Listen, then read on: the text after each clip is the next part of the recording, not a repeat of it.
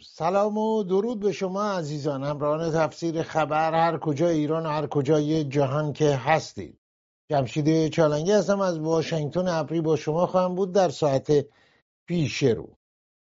آنچه در خاورمیانه میگذرد بعد از آمدن به گفته ادیان و رهبران کنونی ادیان، مسلمانان، مسیحیان و دیگران، یهودیان و همه ادیان، خاورمیانه بعد از آمدن پیامبران بسیار که گفتند 124,000 پیامبر آمده است به گفته رهبران اسلامی، وضعیت این گونه داره. جنگی در جریانه که حاصل اون ادامه بحرانی مزمنه و زنده کردن و شعله ور کردن آتش کینه های دیرینه و تاریخی میان اسرائیل و حماس. تردیدی نیست که در قرن 20 و از سرآغاز آنچه که مسئله اعراب و اسرائیل نامیده شد، مسئله فلسطین وسیله‌ای بود در تجارت سیاسی برای دیگران غیر از فلسطینی ها و بعضا رهبری فلسطینی ها. و اکنون قیمتی رو که میپردازند مردمان اسرائیل در 7 اکتبر سال گذشته و فلسطینی های غزه که به نحوی اکثریت اونها گروگان حماس هستند. این جنگ به کجا قراره بره؟ کی پایان خواهد یافت؟ اسرائیل به چه میزان از هدفهاش در غزه دست یافته؟ پیامدهای این جنگ در انتخابات آمریکا هم پیشاپیش عیان شده و همینطور در کشورهای منطقه. چرا صحبتی از قطر نیست؟ جمهوری اسلامی حامی درجه 1 سازمان تروریستی حماس، اما قطر نیز در این میان بیکار نبوده و نیست. رهبران حماس در اونجا به سر میبرند. آیا راه حل بمباران و کشتار بیشتر فلسطینی های غزه است؟ و در این میان کودکان چه گناهی کردند؟ چه جنایتی مرتکب شدند؟ چه کودک فلسطینی چه کودک اسرائیلی؟ پرسش های بسیار داریم. دیپلمات کارکشته‌ای با ما هستند. خبره آقای مهرداد خوانساری، دارای درجه دکترا در حقوق بین الملل، سیاست بین الملل و تجربه بسیار در این زمینه، کارشناس امور بین الملل. با شما عزیزان خواهیم بود در ادامه برنامه.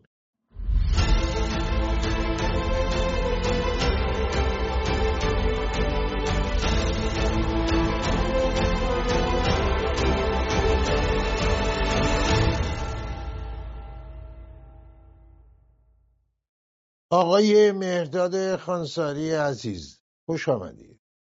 خیلی متشکرم از دعوت شما و خیلی خوشحالم که در خدمتتون هستم. خوشحالیم که با ما هستید آقای خوانساری عزیز. ببینید از همینجا آغاز کنیم، یعنی در واقع از اواخر قضیه آغاز کنیم. این قضیه رو حماس رو مجال دادن، همه مجال دادن، از خود اسرائیل بگیرید تا آمریکا تا بقیه دولت‌های همپیمان آمریکا. حالا بگذاریم از اینکه گفته میشه اسرائیل خودش هم مسئله فتح به راه انداخت تا کار به اینجا رسید. و امروز روزم آقای خوانساری ما نمیبینیم که تلاشی همزمان با زدن به اصطلاح فلسطینی ها در غزه از نظر دیپلماتیک انجام بشه. این جنگ میتونه تا کی ادامه پیدا کنه؟ تا ریشه‌کن کردن حماس که هیچ معلوم نیست چه تعدادی هست، کجا هستن، چه میکنن، در قطرن، کجا هستن رهبران حماس. خب ببینید، همونطور که میگید این مسئله خیلی پیچیده است و اون چی که ما از 7 اکتبر بعد شاهدش بودیم این است که به هر حال حماس این ماجرا رو در این مرحله آخری که الان باعث این جنگ شده اینا آغاز کردن و موقعی هم که اسرائیل وارد صحنه شد صحبت‌های خیلی گزافی کرد و این الگو رو داد که مثلا کار حماس به زودی یکسره میشه و این جنگ خیلی سریع پایان پیدا میکنه. یعنی این به اصطلاح اون برداشت عمومی بود که از تبلیغاتی که از سوی مقامات اسرائیلی برمی اومد و این خب به طور مسلم این خیلی پیچیده تر و مشکل تر از اون بوده که بخواد حماس رو نابود بکنه و یا به کلی تمام رهبران حماس رو از بین ببره. این یک ادعای بیجایی بود که مقامات اسرائیل در ابتدا کردند، ولی باید در نظر داشت که به هر حال در هدف اصلی اسرائیل، حالا پشت این تبلیغاتی که خودشون هم امروز تا حدودی قبول دارن که شاید گزافگویی بود، این بود که اون قدرت اداره منطقه غزه از دست حماس بیاد بیرون و به یک نیروی دیگه فلسطینی یا یک ارگان بین المللی یا یک اون چیزی که هنوز روش توافق کامل به وجود نیامده داده بشه که این وضعیت خصمانه‌ای که حماس در قبال اسرائیل رو داره رو نداشته باشه. و این هدفی است که کماکان به صورت روشن‌تر از بیان میشه از سوی مقامات اسرائیلی و ادامه جنگ. خب به این دلیل ضمناً سابقه این که جنگی که در یک جایی مثل جای کوچیکی مثل منطقه غزه که این همه جمعیت داره و جنگ خونه به خونه است، خب یه نمونه شما در موصل در عراق دیدیم که خب 6 ماه طول کشید که اونجا بتونن نیروهای دولت اسلامی رو از اونجا بیرون بکنن. خب آقای نتانیاهو امروز صحبتش رو عوض کرده و صحبت از این میکنه که این جنگ میتونه تا پایان سال جاری هم سال جاری میلادی هم ادامه داشته باشه. رهبران حماس هم که خب اونایی که در قطر هستن، خب اونها خب وضعشون فرق میکنه، ولی این آقای یحیی سینوار که در خود غزه هست و افرادی که دور بر او هستن، خب اونها هم گفته میشه که اونها هم دیدگاهشون با اونهایی که در قطر هستن تا حدودی فرق میکنه و اونها خیلی تندروتر هستن و کمتر تحت به اصطلاح نفوذ دیپلماسی و عمومی و این صحبت هایی که پشت پرده قرار میگیره. نیست که به طور کلی همونطور که خودتون فرمودید این مسئله پیچیده‌ایه، ولی من شخصا نمیبینم که این جنگ علیرغم صحبت هایی که میشه که حالا یک آتش بسی زده بشه و یک اتفاقای متاسفانه ادامه خواهد یافت و احتمال به نظر من حتی گسترش جنگ به نقاط دیگری که الان به اون معنا جنگ درش وجود نداره به اونجاها هم احتمالاً کشیده خواهد شد. خب سهلنگاری‌های دولت نتانیاهو چقدر مؤثر بوده در تقویت حماس؟ یعنی این سازمان آمده، آخه این یه مقدار سوال برانگیزه. آقای نتانیاهو میگه که به اصطلاح این پولهایی که از قطر می اومده به حماس میدادن، ما میگفتیم مدرسه میخوان بسازن، بیمارستان بسازن، بعضا این کار شاید کرده باشن، ولی این تونل ها رو ساختن، تقویت نظامی مثلا حماس و همه اینا رو ما داریم و یک مرتبه این عملیات تروریستی اکتبر رو داریم، 7 اکتبر رو داریم. اینا همه نشونه سهلنگاری هایی هست که در دستگاه های اطلاعاتی و امنیتی اسرائیل هم بوده. الان در خود اسرائیل هم مطرحه و همه هم واگذار کردن به بعد از این جنگ رسیدگی میکنیم. این سهلنگاری تا چند اندازه در تصمیمات میاد به حساب میاد؟ میگه آقا بالاخره ما مقصر بودیم در این تقویت حماس، در اینکه این همه تونل بسازن، مدرسه دارن نمیسازن، دارن تونل میسازن. الان یک مرتبه یک شبه که اسرائیل چشم باز نکرده ببینه این همه تونل ساخته شده. بله بفرمایید آقای کاملا حرفتون یعنی درسته. این بحثی است که همونطور که خودتون فرمودید در اسرائیل امروز هست و دولت این مسائل با این سوال ها روبروست که باید پاسخ اونها رو بده و هم صحبت از این میکنن که این جنگ که تموم شد باید این مسائل کمیسیون هایی تشکیل بشه که این به این مسائل رو بررسی بکنه.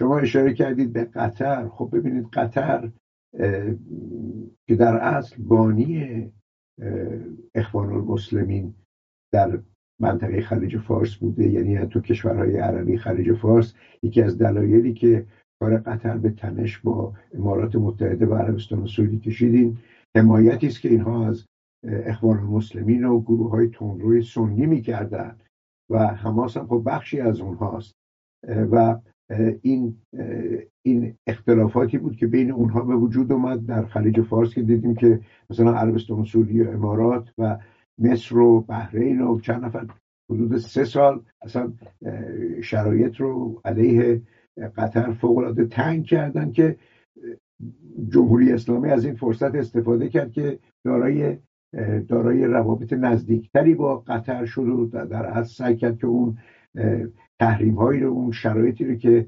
عربستان و امارات روی قطر گذاشته بودن رو که دور بزنه و این حرفا. مسئله اساسی اتفاقا اینجا این نکته که شما اشاره کردید این است که جمهوری اسلامی و قطر به نوعی علیرغم اینکه حامی جناح‌های مختلف و میشه گفت دشمن در جهان اسلام هستن، هر دو در این مورد خاص، یعنی در مقابله با اسرائیل، نقش پشت پرده‌ای داشتن که هر دوشون ایفا کردن. مقامات اسرائیلی ضمن که میدونستن که خب بخشی از کمک‌هایی که قطر، کمک‌های مالی که قطر میکنه که تحت عنوان این که ما داریم کمک میکنیم که حقوق کارمندان دستگاه‌های اداری قطر، مثلا بیمارستان‌ها و ادارات، اینها به اصطلاح کمک بشه، خب بخش عمده از اینها رو خب حماس میگرفت و صرف مثلا همین تونل سازی و از این کارها، و جمهوری اسلامی هم اسلحه و اینجور چیزها رو از طریق حزب الله و از طریق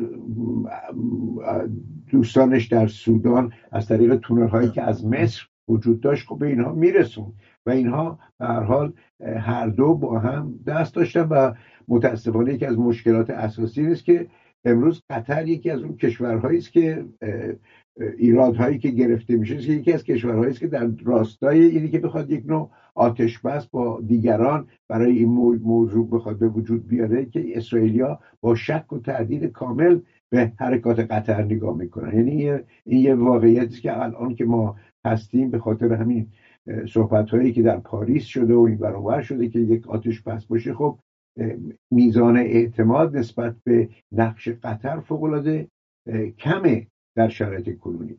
ولی به هر حال علیرغم همه اینها مسئله اساسی این هستش که اسرائیل خب غلوف کرد، ولی به هر حال تونسته در این ایام نیروهای حماس رو تا حدود بسیار زیادی تضعیف بکنه و فکر میکنه که این تصور رو داره که اون هدف کلیش که ثابت کردن حماس از اداره منطقه غزه است رو میتونه بهش برسه. البته حماس هیچ وقت از بین نمیره. شاید نیروهای تندتر از حماس هم به خاطر این تجربیاتی که همونطور که خودتون فهمیدید زنان و کودکان بیگناهی که کشته شدن به وجود بیاد، اینا نمیشه کاریش کرد.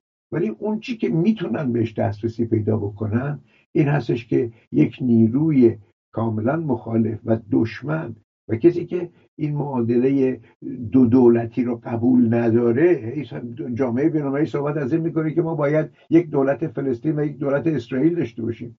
خب نتانیاهو رغبت نشون نداده نسبت به این موضوع، ولی حماس و در دم و دستگاهش اصلا این ماجرا رو رد میکنن. اونا به اینی که یک دولت بود اونجا باشه اصلا اعتقاد ندارن. پس میدونید اینها باید مسائلی است که باید باش مواجه بود.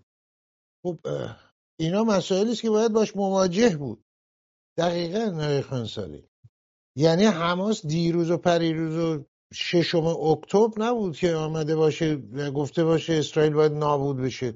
سالها بوده این حرفو میزنه، سالها بوده در این مسیر عمل کرده، سالها بمبگذاری کرده در اسرائیل، آدم کشته، همه اینها. یعنی به قول سر چشمه شاید گرفتن به بیل چوپر شد، نشاید گرفتن به پیل یا فیل.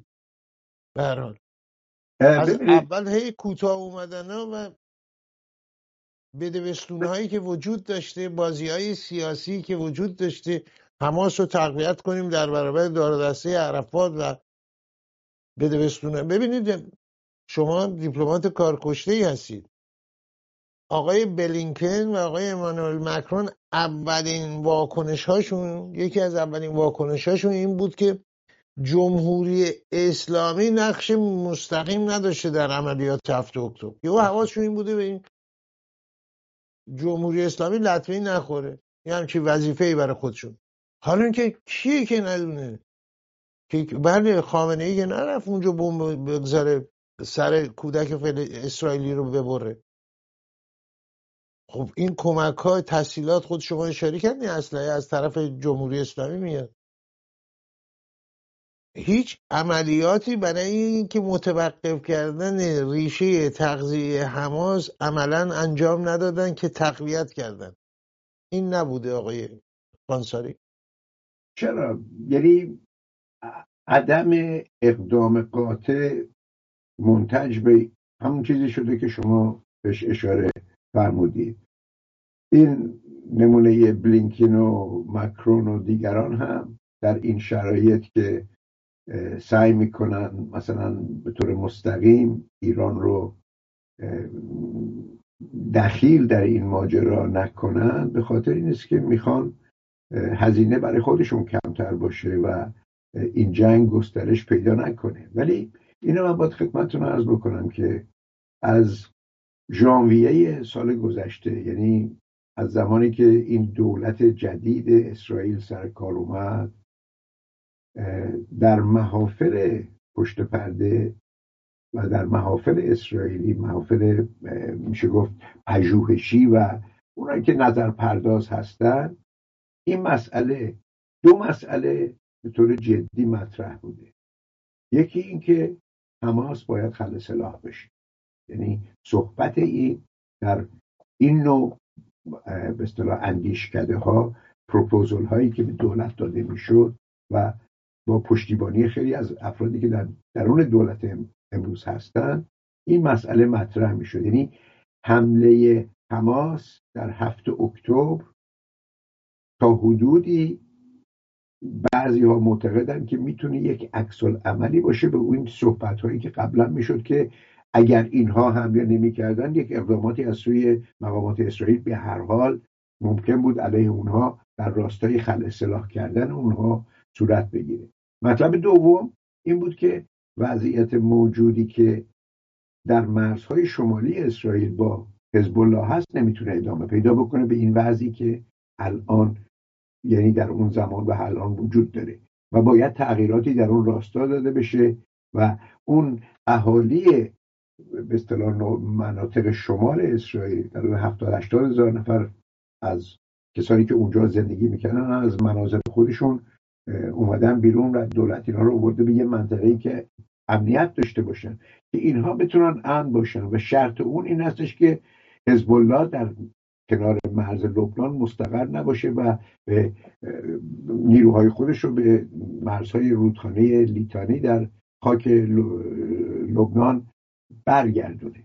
این صحبت ها، این که دارم میگم، اینها به صورت جدی مطرح بوده و خب این یک هشداری بوده که برای همین حماس که خب اگر من کاری نکنم. حالا در کنار این ماجرا شما اون اقداماتی که در راستای ایجاد پیمان ابراهیم صورت گرفته بود، این که کشورهای عربی به دنبال عادی سازی روابط خودشون با اسرائیل بودن و من خودم اینجا در یه جلسه بودم که همین وزیر خارجه دولت فلسطین اومده بود و خود او به من گفت مسئله فلسطین به گوشه رانده شده بود و برای فلسطینی ها خب این مسئله اینا بود. در زمانی هم همین 7 اکتبر که صحبت این بود که عادی سازی بین اسرائیل و عربستان سعودی بخواد صورت بگیره. پس حمله حماس اون داستانی است که میگه کسی که چیزی نداره، چیزی برای از دست دادن نداره، با یک چنین روحیه‌ای بود.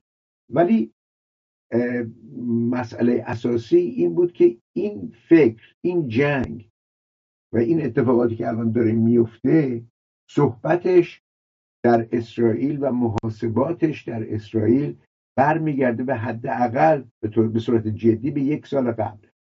و برای اسرائیلی ها، اینو من خیلی عذر میخوام که زیاد صحبت میکنم، ولی این رو اضافه بکنم که ببینید برای اسرائیل، از دید اسرائیل، روبرو شدن با فرض کنیم حماس امروز، کلک این کار رو در این شرایط کردن علیرغم تمام خساراتی که بار میاره، هم برای آدمای بیگناه فلسطینی و هم برای خودشون، و به هر حال نیروهای اسرائیلی هم کشته و تلفات دادن، و چه در رو در رویی با حزب الله که هزینه برای اسرائیل به مراتب بالاتر خواهد بود اگر بخواد به اصطلاح وسعت پیدا بکنه. اگر این کار الان بکنن به مراتب ارزونتره و کمتر هزینهش تا اینکه 5 سال دیگه بخوام بکنن. چه کاری آقای خوانساری؟ چه کاری اگر ایران اتمی یعنی هم همین برخورد نظامی منظور شماست ادامه بدن، این ارزونتره؟ یعنی اگر این برخورد نظامی 5 سال دیگه باشه، ببینید شما در نظر 20 سال پیش این فلسطینیا به اسرائیل سنگ پرت میکردن، الان موشک‌های هدایت شده پرت میکنن. 5 سال دیگه هزینهش برای از نظر تلفات برای نیروهای اسرائیلی، به خصوص در درگیری با حزب الله که از پشتیبانی مستقیم ایران و یک ایرانی که 5 سال دیگه میتونه یک ایران اتمی باشه، یعنی این محاسباتی که در اذهان اینها هست. پس اینی که مسئله من اینی که من میگم من امیدوار نیستم که این آتش بس به جایی بکشه در شرایط فعلی، مگر اینکه یک راه حلی پیدا بشه که فرض کنیم این رهبران حماس یا نیروهای حماس رو با کمک دیپلماسی و نیروهای بین‌المللی به یک فرمی از اون منطقه خارج بکنن، یعنی یک پناهگاهی به اینها داده بشه، همونطور که به عرفات در سال 1982 در بیروت تونستن بیرون. به غیر از اون، اینی که حماس اونجا باشه، مستقر باشه، بخواد اداره منطقه رو داشته باشه، من تصور می‌کنم هیچ دولتی در اسرائیل این رو قبول. خب ببینید مسئله خود شما اشاره کردین چند سال پیش سنگ میپروندن، الان مثلا اسلحه دارن و همه اینا. 5 سال دیگه و الان هم حماس هم باز خود شما اشاره کردید از بین بره، به هر حال باز کسان دیگه ممکنه بیان، تشکل‌های بیشتری بیان و مسئله انتقام، مسئله خونخواهی و همه اینا به جای خود هست. تولید نفرت و کینه شده در منطقه بیشتر از قبل، چه این ور در اسرائیل چه اون ور. همه نگرانی به حرف من این هستش که این قضیه همونطور که اشاره کردید ادامه پیدا کنه و حکومت‌های مثل جمهوری اسلامی میبینید بهره خودشون رو بردن. تمام اون صلح ابراهیم، پیمان ابراهیم متوقف شده عملا. هدفی که جمهوری اسلامی عملا، باز به اشاره خود شما، از خواستهاش بوده. ابراهیم رئیسی اینجا در نیویورک در سازمان ملل گفت این به جایی نمیرسه. خود خامنه‌ای در تهران گفت اینا اوهام به جایی نخواهد رسید و الان این شد. مسئله فلسطین که راه حلی داشت پیدا میکرد الان دوباره شده مسئله اول و اون چه هم که اتفاق افتاده، اون هم دلی هم غمی، هرچی که با ملت اسرائیل بود کمرنگ و کمرنگ تر شده و همه اینا زمینه های مسائل و موضوعات آینده خواهد بود. خب اثرات این جنگ رو شما در منطقه چه میبینید؟ در آمریکا روی انتخابات آمریکا هم اثر گذاشته. اگر وسعت پیدا کنه آیا احتمال بروز جنگی وسیع‌تر بین عراق، اسرائیل، حکومت ایران، اسرائیل اینها وجود نداره؟ بالقوه درش همچین نیست، همچین امکان بالقوه‌ای. این یکی نگرانی عمده است که از روز اول وجود داشته و تمام کشورهای عمده غربی به خصوص تلاش کردن که این حالت به وجود نیاد. ولی به نظر من باید یه مقداری اینجا یه تفکیک کرد بین دیدگاه دولت‌های کشورهای عربی و مردم. خب مردم عادی همه جای دنیا منزجرن از این اتفاقاتی که افتاده. افکار عمومی جهان علیه اسرائیل به خاطر این کشتاری که در غزه صورت گرفته. حتی در آمریکا که بانی و طرفدار اسرائیل سنتم بوده، مردم از این بابت ناراحت و ناراضی هست. ولی مسئله اساسی حالا در جهان عرب که به مراتب بدتر، ولی دولت‌های عربی به خصوص دولت‌های عمده و کلیدی، اونها در همین چارچوب پیمان ابراهیم، ضمن که پیمان ابراهیم گسترش پیدا نکرده، اونها اعلام کردن که ما نسبت به تعهداتمون در اون چارچوب کماکان باقی موندیم. و وزیر خارجه عربستان سعودی به طور مثال صحبت کرده که ما در پایان جنگ به دنبال اون مسیر عادی سازی با اسرائیل کماکان خواهیم بود. حالا این حرفا یک جنبه سمبولیک داره و نشون میده که نمیخوان کاملا به گذشته دور برگردن و اون حالت خصمانه با اسرائیل رو دو مرتبه به اون فرم بخوان دو مرتبه زنده بکنن. مسئله اساسی الان که به نظر من یه مقداری خطرناک میتونه باشه، مسئله است که مستقیما به ایران ارتباط میتونه پیدا بکنه و اون به لحاظ این وضعیتی است که در شمال لبنان همونطور که قبلا گفتم و درگیری احتمالی بین ارتش اسرائیل و حزب الله است. حزب الله کلید اصلی سیاست منطقه‌ای جمهوری اسلامی در خاورمیانه است. الان که ما صحبت میکنیم، چه اسرائیل چه آمریکا و متحدین غربیش در یک دعوای روزانه با نیروهای نیابتی ایران در منطقه درگیرن. حالا خود اسرائیل که با حماس داره در یک جنگ تمام عیاره، آمریکا با حوثی‌ها بعد از کشته شدن سربازهای آمریکایی در اردن، حملاتی که آمریکا و انگلیس و دیگران به حوثی‌ها کردن، به کتایب حزب الله کردن و حملاتی که روزانه داره علیه گروه‌های نیابتی جمهوری اسلامی در سوریه صورت میگیره.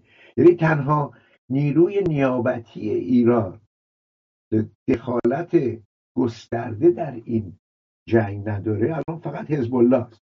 حزب الله اگر اسرائیل به لحاظ محاسباتی که خودش داره و مهمترینش این است که 80,000 90,000 نفر از اهالی شمال مملکت خودش زابرا شدن و میخواد اینا رو برگردونه، اگر اینها وارد یک درگیری نظامی با ایران بشن، با حزب الله بشن، این مسئله، این خط قرمز ایران رو به نظر من ازش رد میشه و این شرایط رو میتونه تغییر بده. هزینه برای اسرائیل به عقیده من در انجام چنین مأموریتی که من فکر میکنم در شرایطی که ما امروز هستیم احتمالش فوق‌العاده زیاده که صورت بگیره، گزاف خواهد بود، ولی نه به گزافی اونی که 5 سال دیگه میتونه باشه.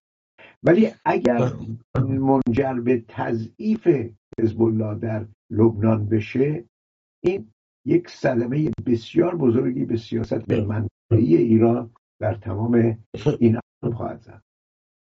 خب آقای خوانساری، شما اشاره کردید که به کشورهای عرب، وزیر خارجه عربستان به طور مثال گفته برای پیمان ابراهیم ما همچنان متعهد هستیم، یا مثلا روابط هر چی که هست بعد از جنگ ادامه خواهیم داد. این یه طرف مسئله. طرف دیگه مسئله این که باش خود شما اشاره کردید که نتانیاهو گفته این جنگ تا آخر امسال میتونه ادامه پیدا کنه، تا سال بعدش هم ممکنه ادامه پیدا کنه.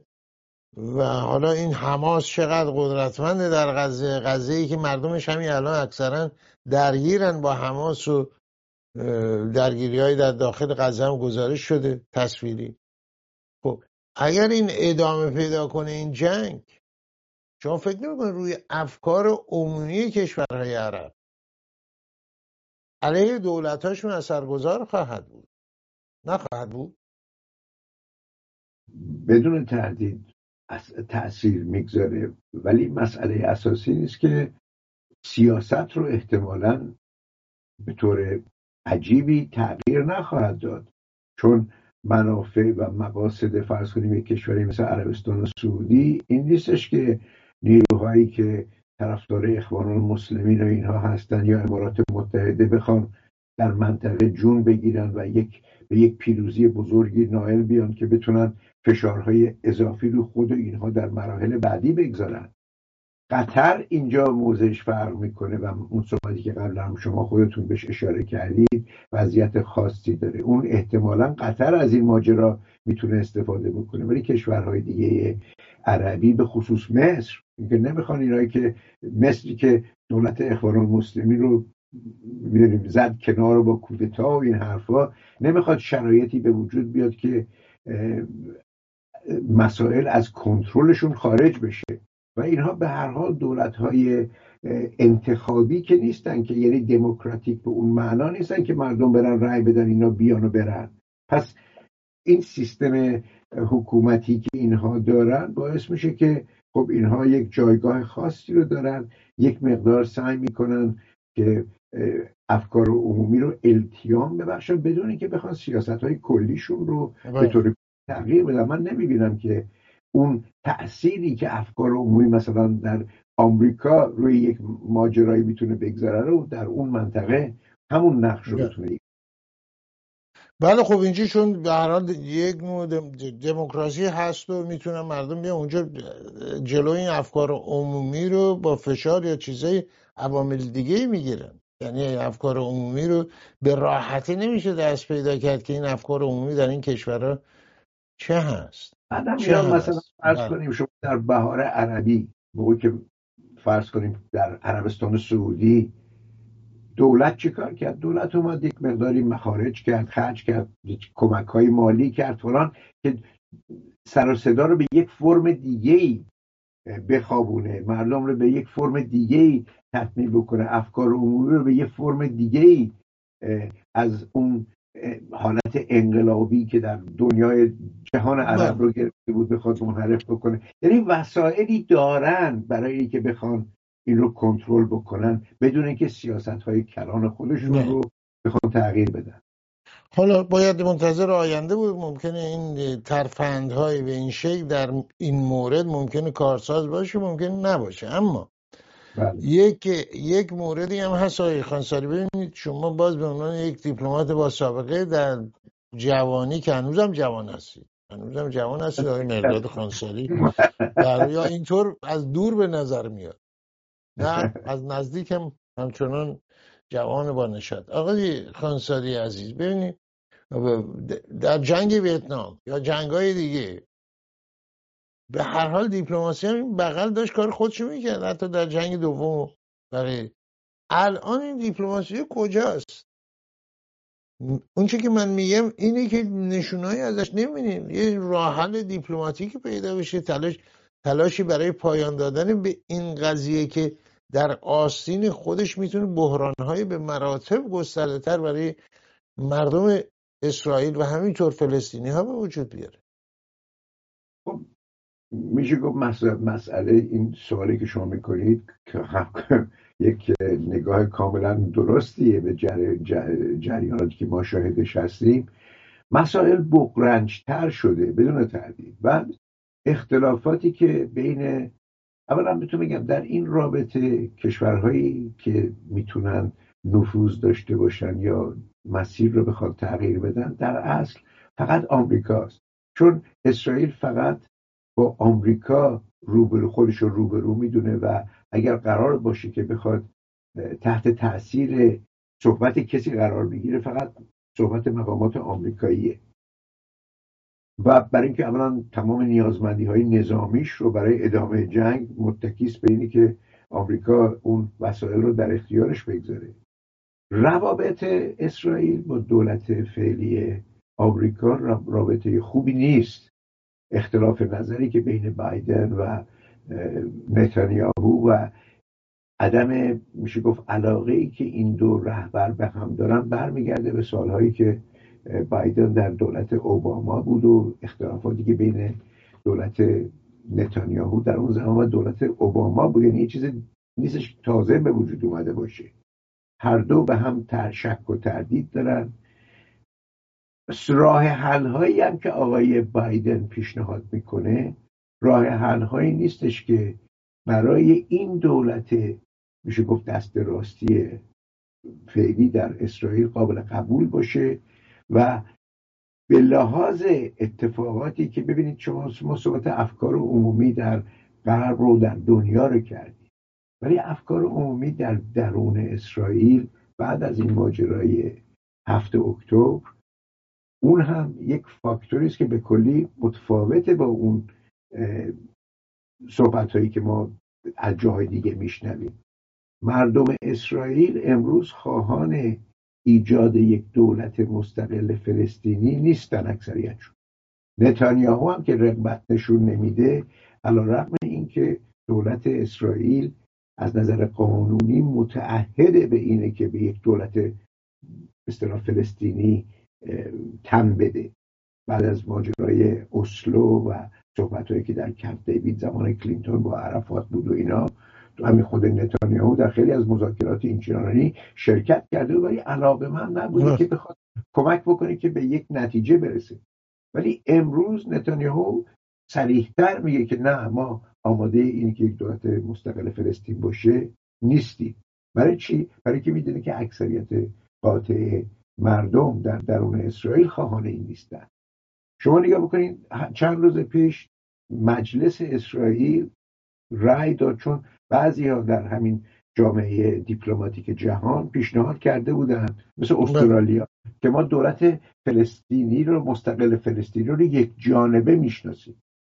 در مجلس اسرائیل رأی گیری کردن و 99 نفر از اعضای مجلس از 120 نفر رأی دادن که ما هیچ نوع اقدام بین المللی برای شناسایی یک جانبه یک دولت مستقل فلسطینی رو قبول نداریم.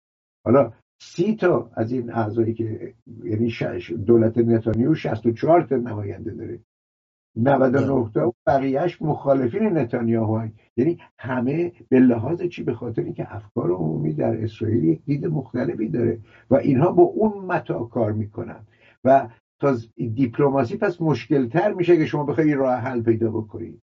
خواست اسرائیل ببینید آقای خوانساری، من اشاره من به دیپلماسی، ببینید مسئله شما میفهمید بغرنج.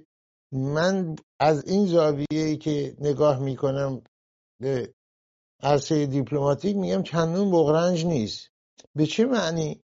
به این معنی که خیلی از جنگ ویتنام حامیانی داشتن ویتکونگ ها، شوروی، چین کمک میکردن. مذاکرات با اونا شروع میشه، بدبستون ها، فشارها، و بالاخره میکشونن به میز مذاکرات در پاریس. همه اینها هست. حرف من این هستش که قضیه فلسطین، شما میدونید برای برخی بینندگان از آغازش چند سال بعد از آغازش تبدیل به یک موضوعی شد در دست دولت‌های مختلف برای تجارت سیاسی و تجارت حتی مالی و در منابع درآمدی. در دست عرفات و دار دسته فاسدش هم همین بود، در دست حماس هم همین. اعراب هم خسته شدن، گفتن آقا ما دیگه وارد این قضیه نمیشیم. کویتی ها که به طور کلی خودشون کشیدن کنار از مسائل، من حتی عربستان. حرف من اینه که روشنه چه کسانی به حماس این فشنگا از کجا میاد، تفنگا از کجا میاد، کمک های مالی از کجا میاد. منابع حامی حماس رو خشکوندن و این جنگ بیهوده و بسیار خونبار و کینه‌زار رو پایان دادن. اسرائیل به امنیت احتیاج داره. بچه اسرائیلی چرا باید کشته بشه؟ کودک فلسطینی چرا باید کشته بشه که یه عده تجارت کنن؟ همین در انگلستان شما الان برخی از رهبران حماس دارن زندگی میکنن. آقای مبارک اون موقع گفتش که این تروریستای مصری رو شما باید پس بدین، مشکل میشن برای خود شما.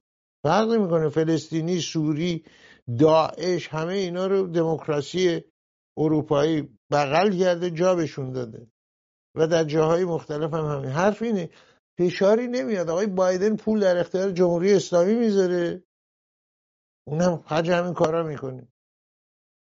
حرف من اینجاست چه کارهایی میشه کرد علیه سرچشمه ها که این قضیه رو خشک کنه، منابع تغذیه اینها رو.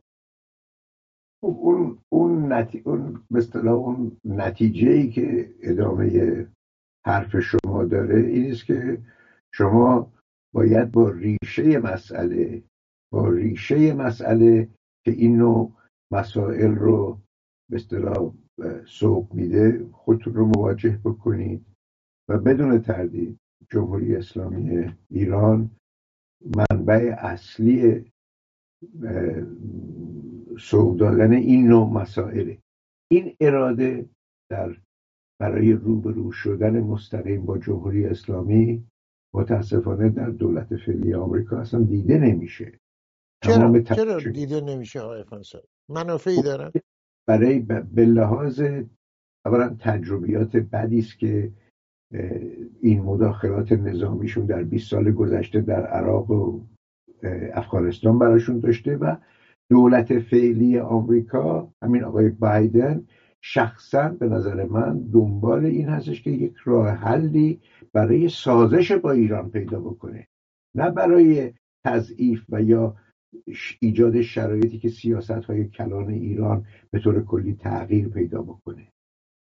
این تمایلی است که دارن. شما نگاه کنید آقای مالی که به اصطلاح نماینده ویژه دولت فعلی در ارتباط با ایران بود، خودشون ناچار شدن به لحاظ مسائل امنیتی که معتقدن او در اختیار مقامات ایرانی قرار میداد رو از کار برکنار کنن. یعنی این خودش خیلی حرف میزنه. مسئله که اتفاق میتونه بیفته، اینو من خیلی دارم میخواد خدمتتون عرض بکنم، این بیشتر جنبه رویایی داره. اینیست که در اثر درگیری احتمالی اسرائیل با حزب الله، سیاست منطقه‌ای ایران به طور جدی علیرغم اون چیزی که آمریکا میخواد یا نمیخواد، به لحاظ شرایطی که روی زمین امروز حاکمه، با یک مسائلی روبرو بشه که به کلی صحنه عوض شه.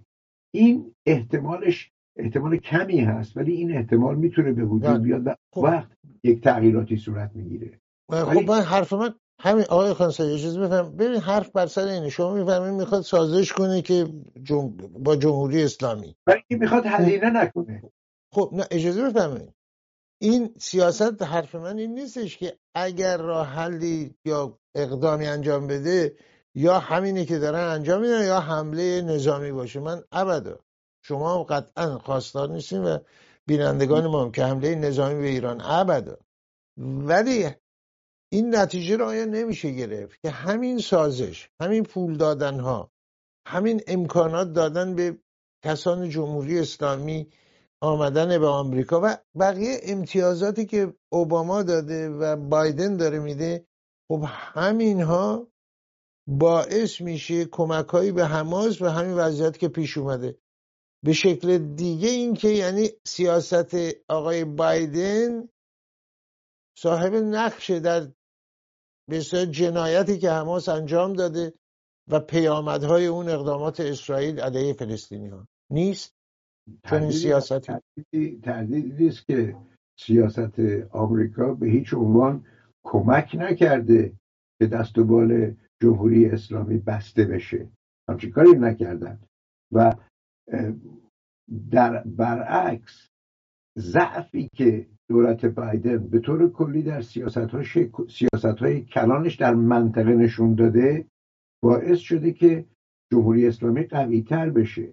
همین الان که ما با هم داریم صحبت میکنیم، بازی که در خاورمیانه داره میشه بازی است که جمهوری اسلامی میخواد بشه، بازی که مخالفین جمهوری اسلامی میخواد. خب این در این مورد آمریکا نقش داره، اینکه بدون تردید قوی ترین کشور جهان آزاد داره بازی رو میکنه که به جای اینکه ابتکار دست خودش و همپیمانانش و بیشتر کشورهای منطقه باشه، سیاستی است که جمهوری اسلامی اعمال میکنه.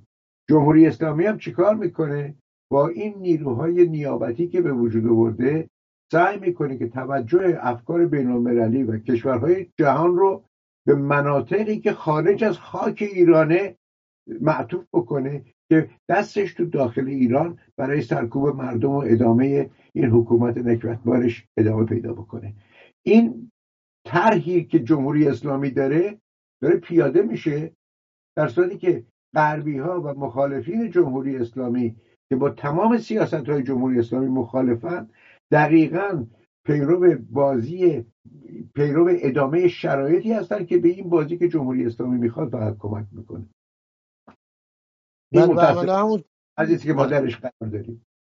همینی که شما اشاره کردید و گفتید، یعنی که در داخل در همین جریان جنگ غزه دیدیم که گسترش اعدام ها در ایران و در منطقه هم همینی هست که میبینیم. جمهوری اسلامی اون چیزی که میخواسته متوقف کردن روند پیمان ابراهیم عنوان دادن این هست. اما یه نکته دیگه هم که هست آقای خوانساری، همزمان با پیمان ابراهیم، این عنوانی که به روند عادیسازی روابط اسرائیل و عرب داده شده، همزمان کشورهای عرب به خصوص عربستان و جمهوری اسلامی هم یه بدبستونی هایی رو آغاز کردند و یه لبخندهایی رو به هم پشت میزهای مذاکره زدند و همه اینها. این موضوع و به اصطلاح روشن شدن نقش جمهوری اسلامی در عملیات تروریستی 7 اکتبر رو و بقیه سیاست‌های حول و حوش اینی که داره جمهوری اسلامی، چه اثری روی این لبخندها داشته بین اعراب و جمهوری اسلامی؟ این لبخندها دقیقاً به خاطر ملاحظات مشابهی است که کشورهای عربی از سیاست آمریکا دارند. مثلا عربستان سعودی زمانی که ترامپ رئیس جمهور آمریکا بود فکر میکرد که اگر محکم در مقابل ایران بایسته در شرایط اضطراری آمریکا به کمکش میاد.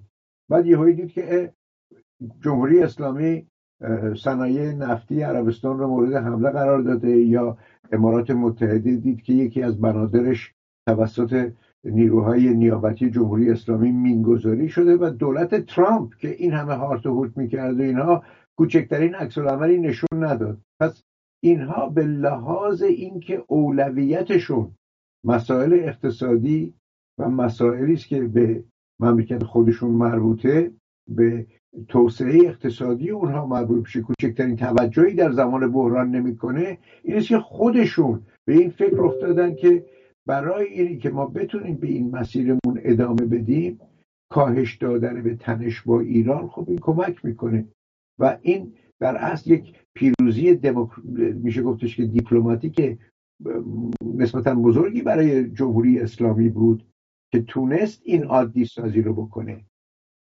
کاری که جمهوری اسلامی مثلا اگه شما نگاه بکنید، آقای ظریف و دولت روحانی سعی میکردن مثلا زمینه مذاکره با دولت عربستان سعودی رو قبل از سال 2019 که این اتفاقات علیه اقدامات نظامی علیه منابع نفتی عربستان صورت بگیره دنبال مذاکره بودن. عربستان کاملا میگفت نه، هیچ وقت آمادگی نداشت. ولی الان چی آقای خوانساری؟ الان چی؟ الان این داستان بعد از آغاز جنگ غزه، عملیات تروریستی 7 اکتبر، الان اگر اعتمادی به وجود اومده بود به سیاست‌های جمهوری اسلامی، آیا همچنان هست یا اثرگذار بوده؟ اعتمادی هیچ وقت به جمهوری اسلامی و سیاست‌های جمهوری اسلامی از سوی عربستان یا امارات متحده هرگز وجود نداشته و الان هم وجود نداره. مسئله این است که نمیخوان درگیر باشن و اینکه خودشون رو بیمه بکنن. ولی اگر عاقبت این جنگ به یک فرمی فیصله پیدا بکنه که نیروهای حماس یا نیروهای تندرو، نیروهایی که به خصوص پشت پرده از سوی کشورهای مثل قطر که دو دوزه بازی میکنن پایان پیدا بکنه، بدیهی است که در روابط اینها در اون شرایط تغییر ایجاد میکنه. ببینید جمهوری اسلامی تونست عربستان و امارات متحده را از هر گونه مداخله در امور سوریه و لبنان کم و بیش خارج بکنه. ولی اگر به طور مثال حزب الله در لبنان یک ضربه ای ببینه، اینها 2 مرتبه مجددا وارد صحنه میشن و سیاست نه. تغییر پیدا میکنه. بدیهی است که اون عواقبش در روابط اونها با ایران هم تاثیرگذار خواهد بود، ولی دیگه جمهوری اسلامی خب در موقعیتی نخواهد بود که بخواد در مقابل اون ایستادگی بکنه.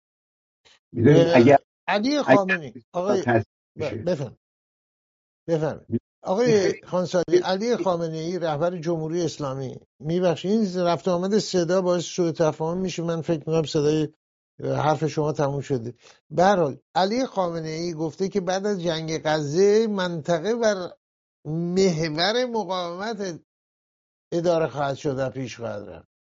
این حرف پیشا پیش علی خامنه‌ای چقدر میتونه به اصطلاح پیش بینی دقیقی باشه؟ به نظر من بستگی داره به اینکه جنگ چجوری تموم بشه. اگر بله اگر حماس اگر در انتهای جنگ حماس در کنترل منطقه غزه حداقل باقی نمونه، یعنی اداره غزه دست یک نیروی دیگه بیفته، این سیاست به هیچ عنوان جلو نمیره.